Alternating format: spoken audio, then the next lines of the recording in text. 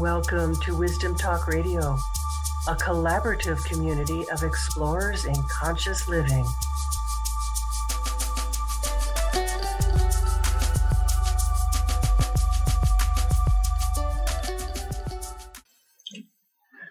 A longtime Jungian analyst probes the connection between the exploration of the psyche and the journey of the soul with research into UFOs and cosmic visitors.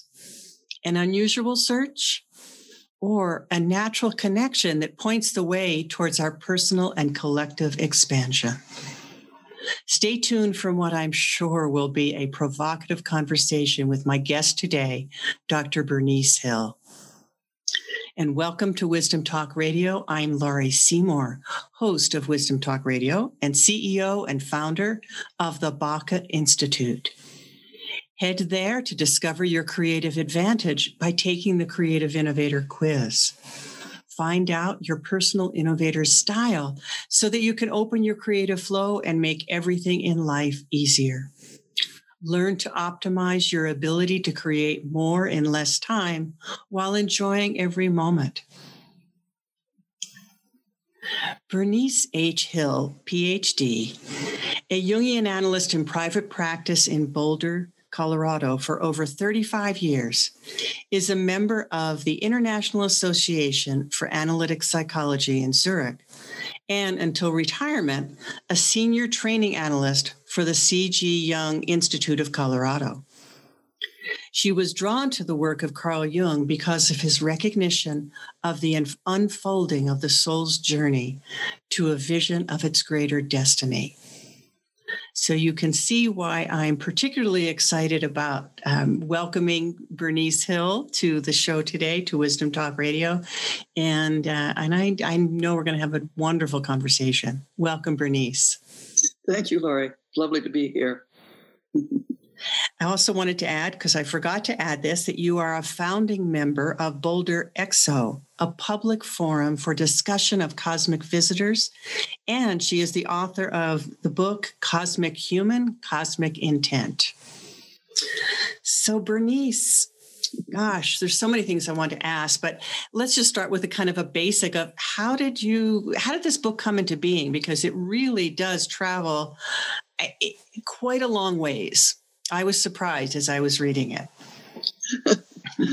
Well, it was a year ago in the summer. I was taking my morning walk, and I was just thinking about our society and all the disruptions that were here.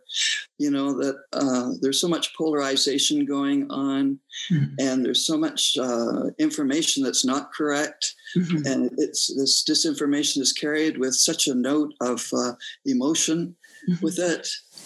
And I was also thinking, well, you know, our institutions are pretty wobbly as well. Certainly the political situation has been fraught for years. Law and order looks a little disordered at this point in time. A lot of the religious institutions are sort of fading away. And then, of course, through the year, we've also had the huge events of the pandemic. So all those things I was thinking was throwing us back on our psyche, you know, really our own inner resources. And Carl Jung wrote way back in 1933 a book called Modern Man in Search of a Soul. And what he was saying is he was concerned about Western culture at that time because he could see how materialistic it was becoming, and it was losing touch fundamentally with its soul. So I've often thought of David Whyte's poem. It's always sort of stuck in my mind.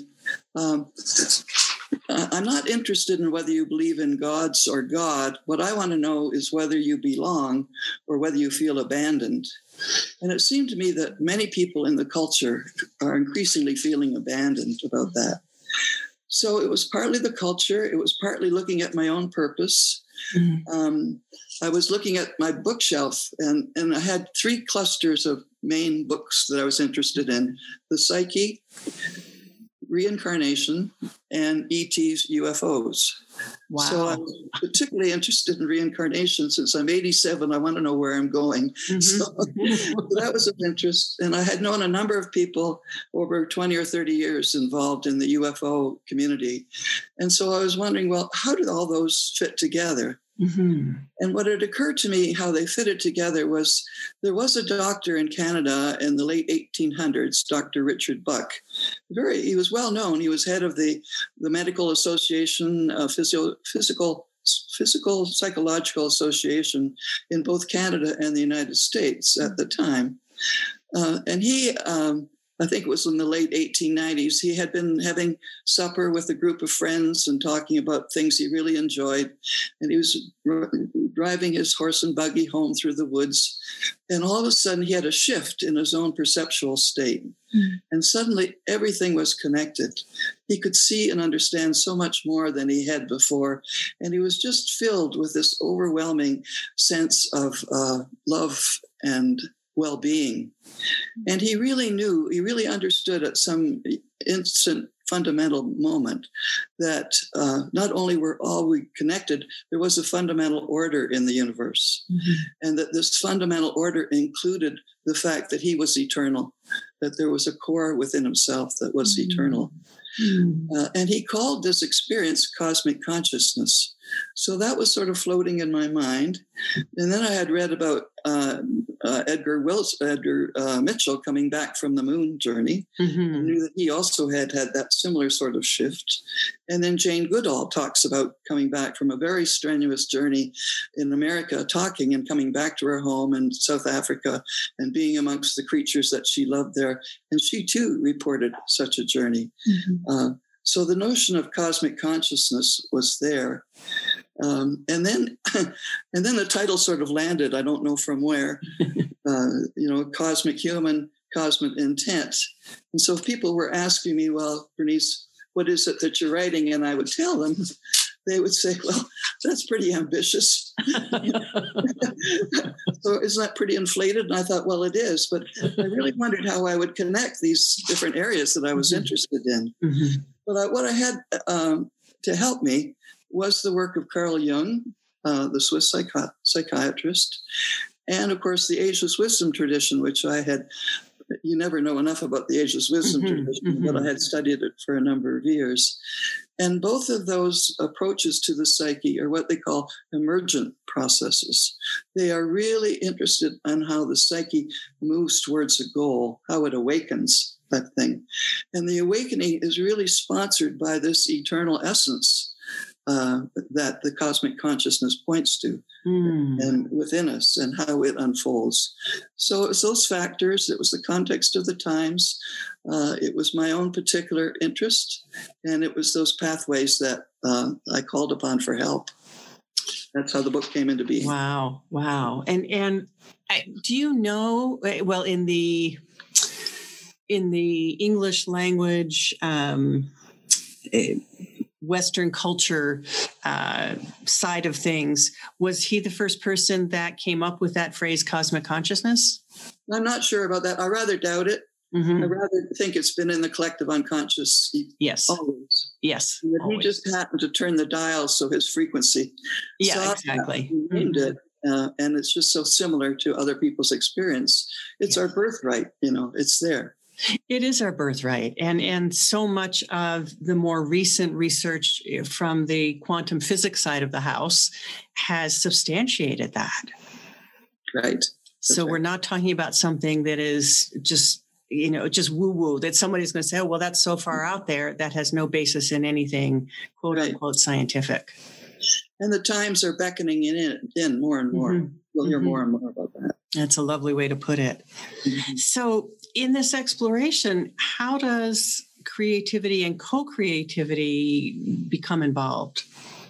Well, they're essential to these different emergent pathways, the Jungian approach and the Ageless Wisdom approach.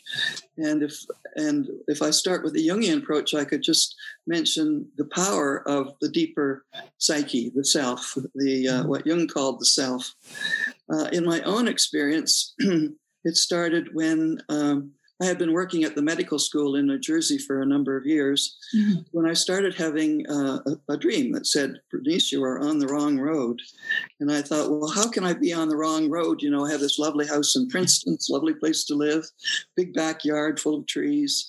had a good job. I was head of consultation there in the mental health center, and I had good backup. I had good money, but I kept having the dream I was on the wrong road. And so someone said to me, well, Bernice, you should really go and talk to a Jungian analyst about that, which is what I did. Mm-hmm. And then many years later, actually, I thought, well, I'd like to become a Jungian analyst. Mm-hmm. And I had to have so many hours of training.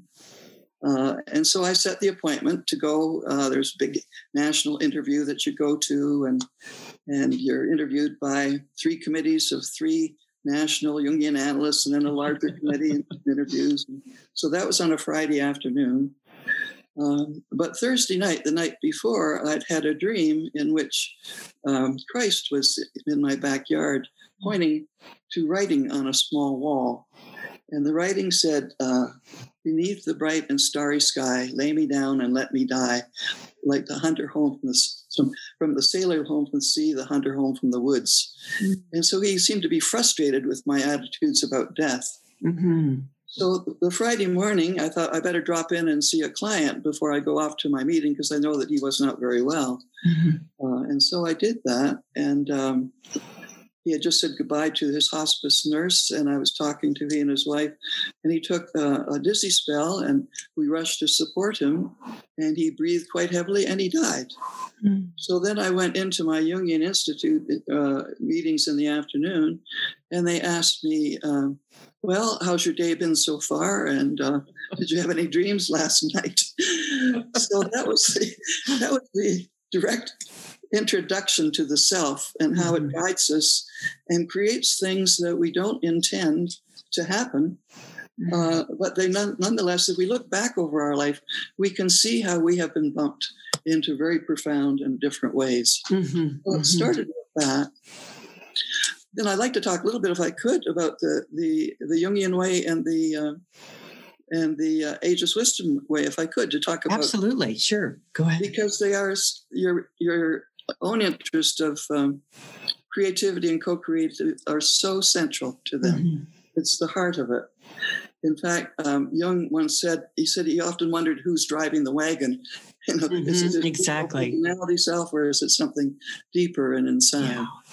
And I know that you, like myself, anybody that's worked as a therapist, knows how challenging life is. Mm-hmm. It is extremely challenging with the crises that are come upon us now, and with the losses that are natural to life and the anxieties that arise, very challenging. And so I think that Jung had 4 ideas that were particularly related to creativity. This whole sense of having complexes, we say so-and-so has an inferiority complex or superiority complex, or that something has gotten stirred up in their emotional realm where they're either very angry or very afraid, and they bring themselves into therapy to explore. And Jung would say that is the most propitious moment, because it's at that time, if you take the time to go down into what he would call the deep realms of the mothers, the unconscious, do the descent. You go into the descent journey and really explore. It is the fount of tremendous creativity in your life, working with that complex. Yeah. And he also talked a lot about the tension of opposites, because it's natural in our psyche to have that. Like our conscious and our unconscious are always playing off against each other. I remember I had a client one time, and she was a woman who's a middle-aged woman, and her husband had left her for a younger woman. And so when she came in, she was very depressed, and we worked for a while. And eventually she shared a dream. She said, I'm looking out of my window, and I see everybody going by in their normal life, but my life does not feel normal. But if I look in the bushes across the street, I see a wolf. So that led to a lot of other discussions about that. And then she said, in a few months' time, she said, I had another dream. And this dream was, I've moved to a new town, and I'm walking with my dog, but the dog is a German Shepherd. Mm-hmm. So that shows the natural creativity within the psyche for integration. It's certainly a progression there. Absolutely. But it takes time, for sure. It takes time. Yeah. And then Jung also talked, of course, about the shadow and looked at his own shadow a lot. And he said he realized, that he could essentially be much an offender in life as anybody else. He could be a criminal. How was he to accept that, and how much compassion it would actually take to eventually accept our own shadow, all those things we don't want to admit to ourselves. So in a way, I think what Jung really did is he offered a basic paradigm for our ego and personality to talk more and more to the deeper self. But the more that one was able to talk to that wise one within, the more one was able to get some answers. There's a famous little exercise that I've often done with clients, which is you're walking through a woods. There's a pathway, and there's a bench, and there's a very, very old person there. The old person has no more agendas for this life. But you sit and you talk to them, and you find that you're asking him the one question that's most on your mind. And then you imagine what that old person would respond to that. So that sort of thing, the Jungian process would bring up. And then the ageless wisdom tradition, again, very profound. The ageless wisdom, we don't know exactly where it came from, but the books are thousands of years old. And it was Helen Blavatsky that eventually was in the East and got training from different masters and ascended masters. And Alice Bailey in recent years with Theosophy brought that forward a lot. And what some of the basic ideas were there, that there is actually one divine life underneath everything that's expressed in the universe, and that life is boundless and omnipotent and omnipresent if we can get in touch with it.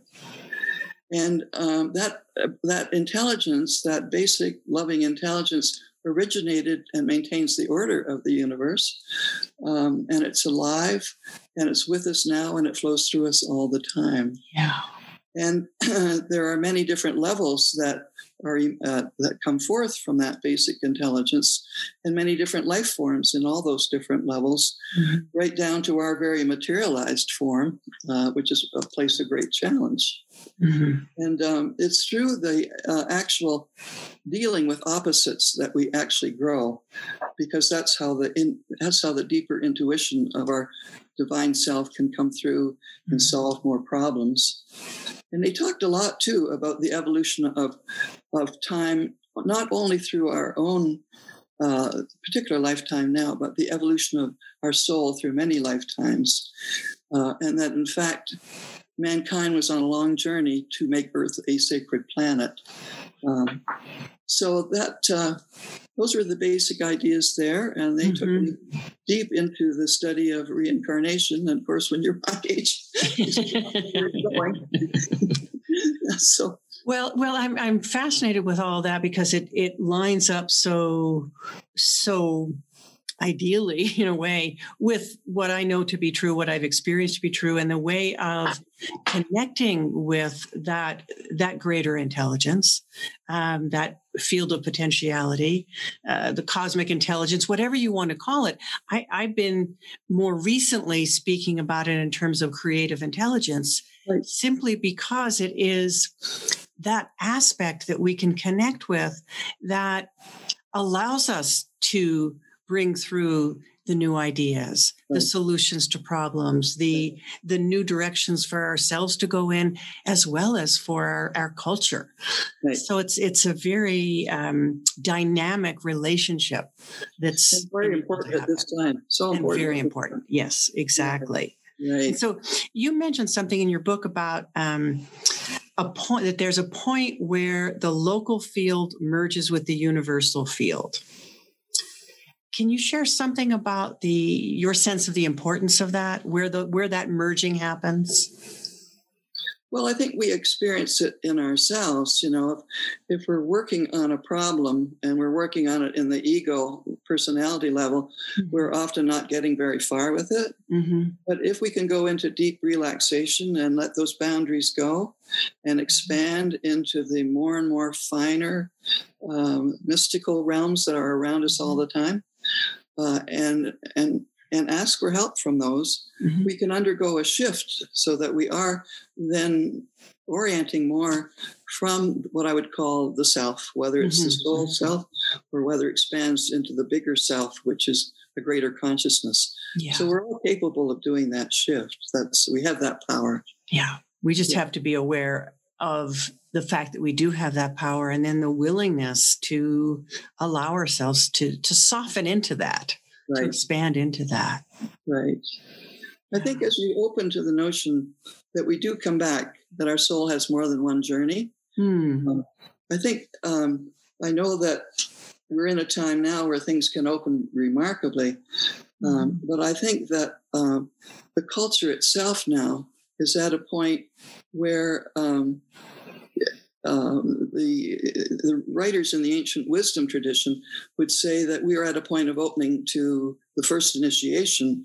There are many initiations in their framework, and about 3 of them would occur while we're in our body. And the Western world in particular is at a point where it wants to open to this first initiation that's sort of there, potentially there. And when we open to that, we begin to make a shift much more into our heart.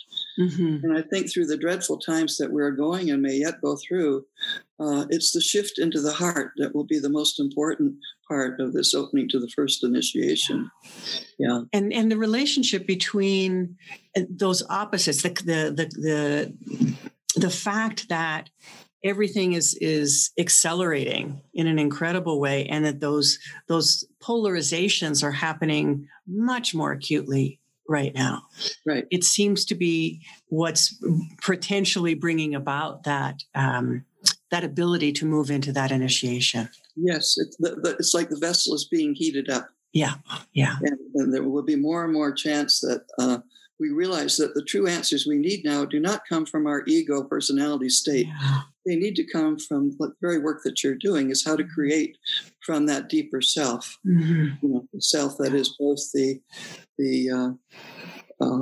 soul that's come here to journey, as well as the eternal self that lies within us, which I suspect that you have had experiences with. Yeah, I have a few. It's funny though.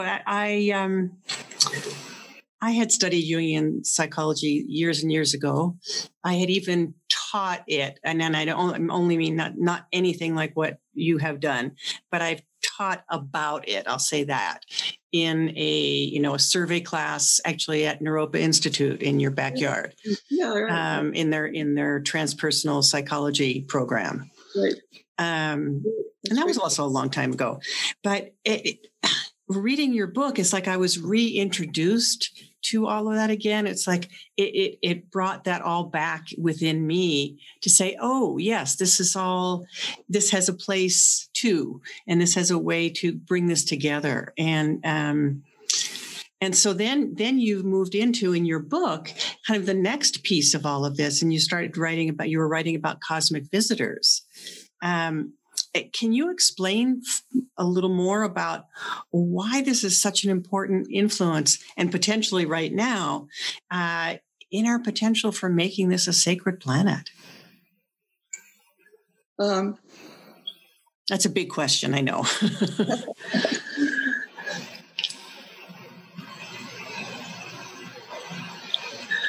Because, first of all, they've been here for a very long time, probably longer than we have. And secondly, because many of them getting in touch with us are in service to a higher self. That's very important. And they are going to confront us with our own shadow. And there's enough people that have been now having experiences in this that more and more information is going to come forward. For example, there's a magazine called The Free. Actually, it's a publishing body. Let's see, it was I think Edgar Mitchell, who started that organization that eventually spun off and has the free magazine or the free study. The free study covered over 3,200 people around the world about whether they had actually had extraterrestrial experience. And many of them had this.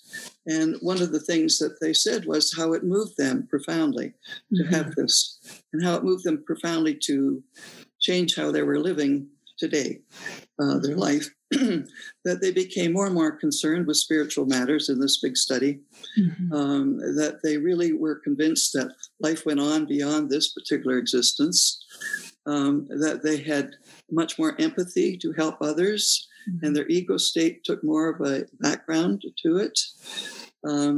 And they were less interested in organized religion, but they're more interested in finding the deeper religion within themselves. And they had less fear of death because they had more sense of a continuity. They were concerned they were much less concerned with the material things of life. And they had a great appreciation of nature and our communion with nature. And so they really wondered why we were not taking much better care of our earth. So they were moving more and more into what has been called this first initiation process. And I think also I've had a number of experiences both in my practice and in and known as friends now for a number of years. And they are profound people. They have been changed by these experiences with cosmic visitors. They live a lot in the present now. They're very present type of thing. And they're very aware of the multidimensional realities so that they can back away a lot from the ego state. They're very concerned with their inner purpose, and their inner purpose is to make us more aware of this profound area that we're just on the verge of opening up to. And they have a great sense of responsibility. They really try to work with their consciousness in the immediate moment and see how they can respond or not respond to help the situation move along. So I would say that just as we didn't create ourselves, we are in this period of time of tremendous co-creativity. And we're being helped by those that come from a larger realm of the cosmos, the multidimensional realm. That's a beautiful way to put that, Bernice, and I so appreciate the way that you are bringing forward those different paths, really, to the same thing.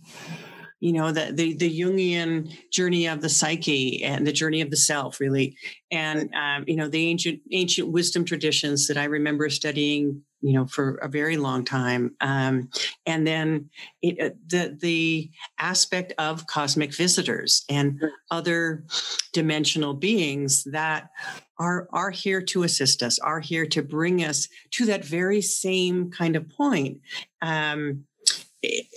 And I'm not sure if this is it or not. You spoke about the age of synthesis.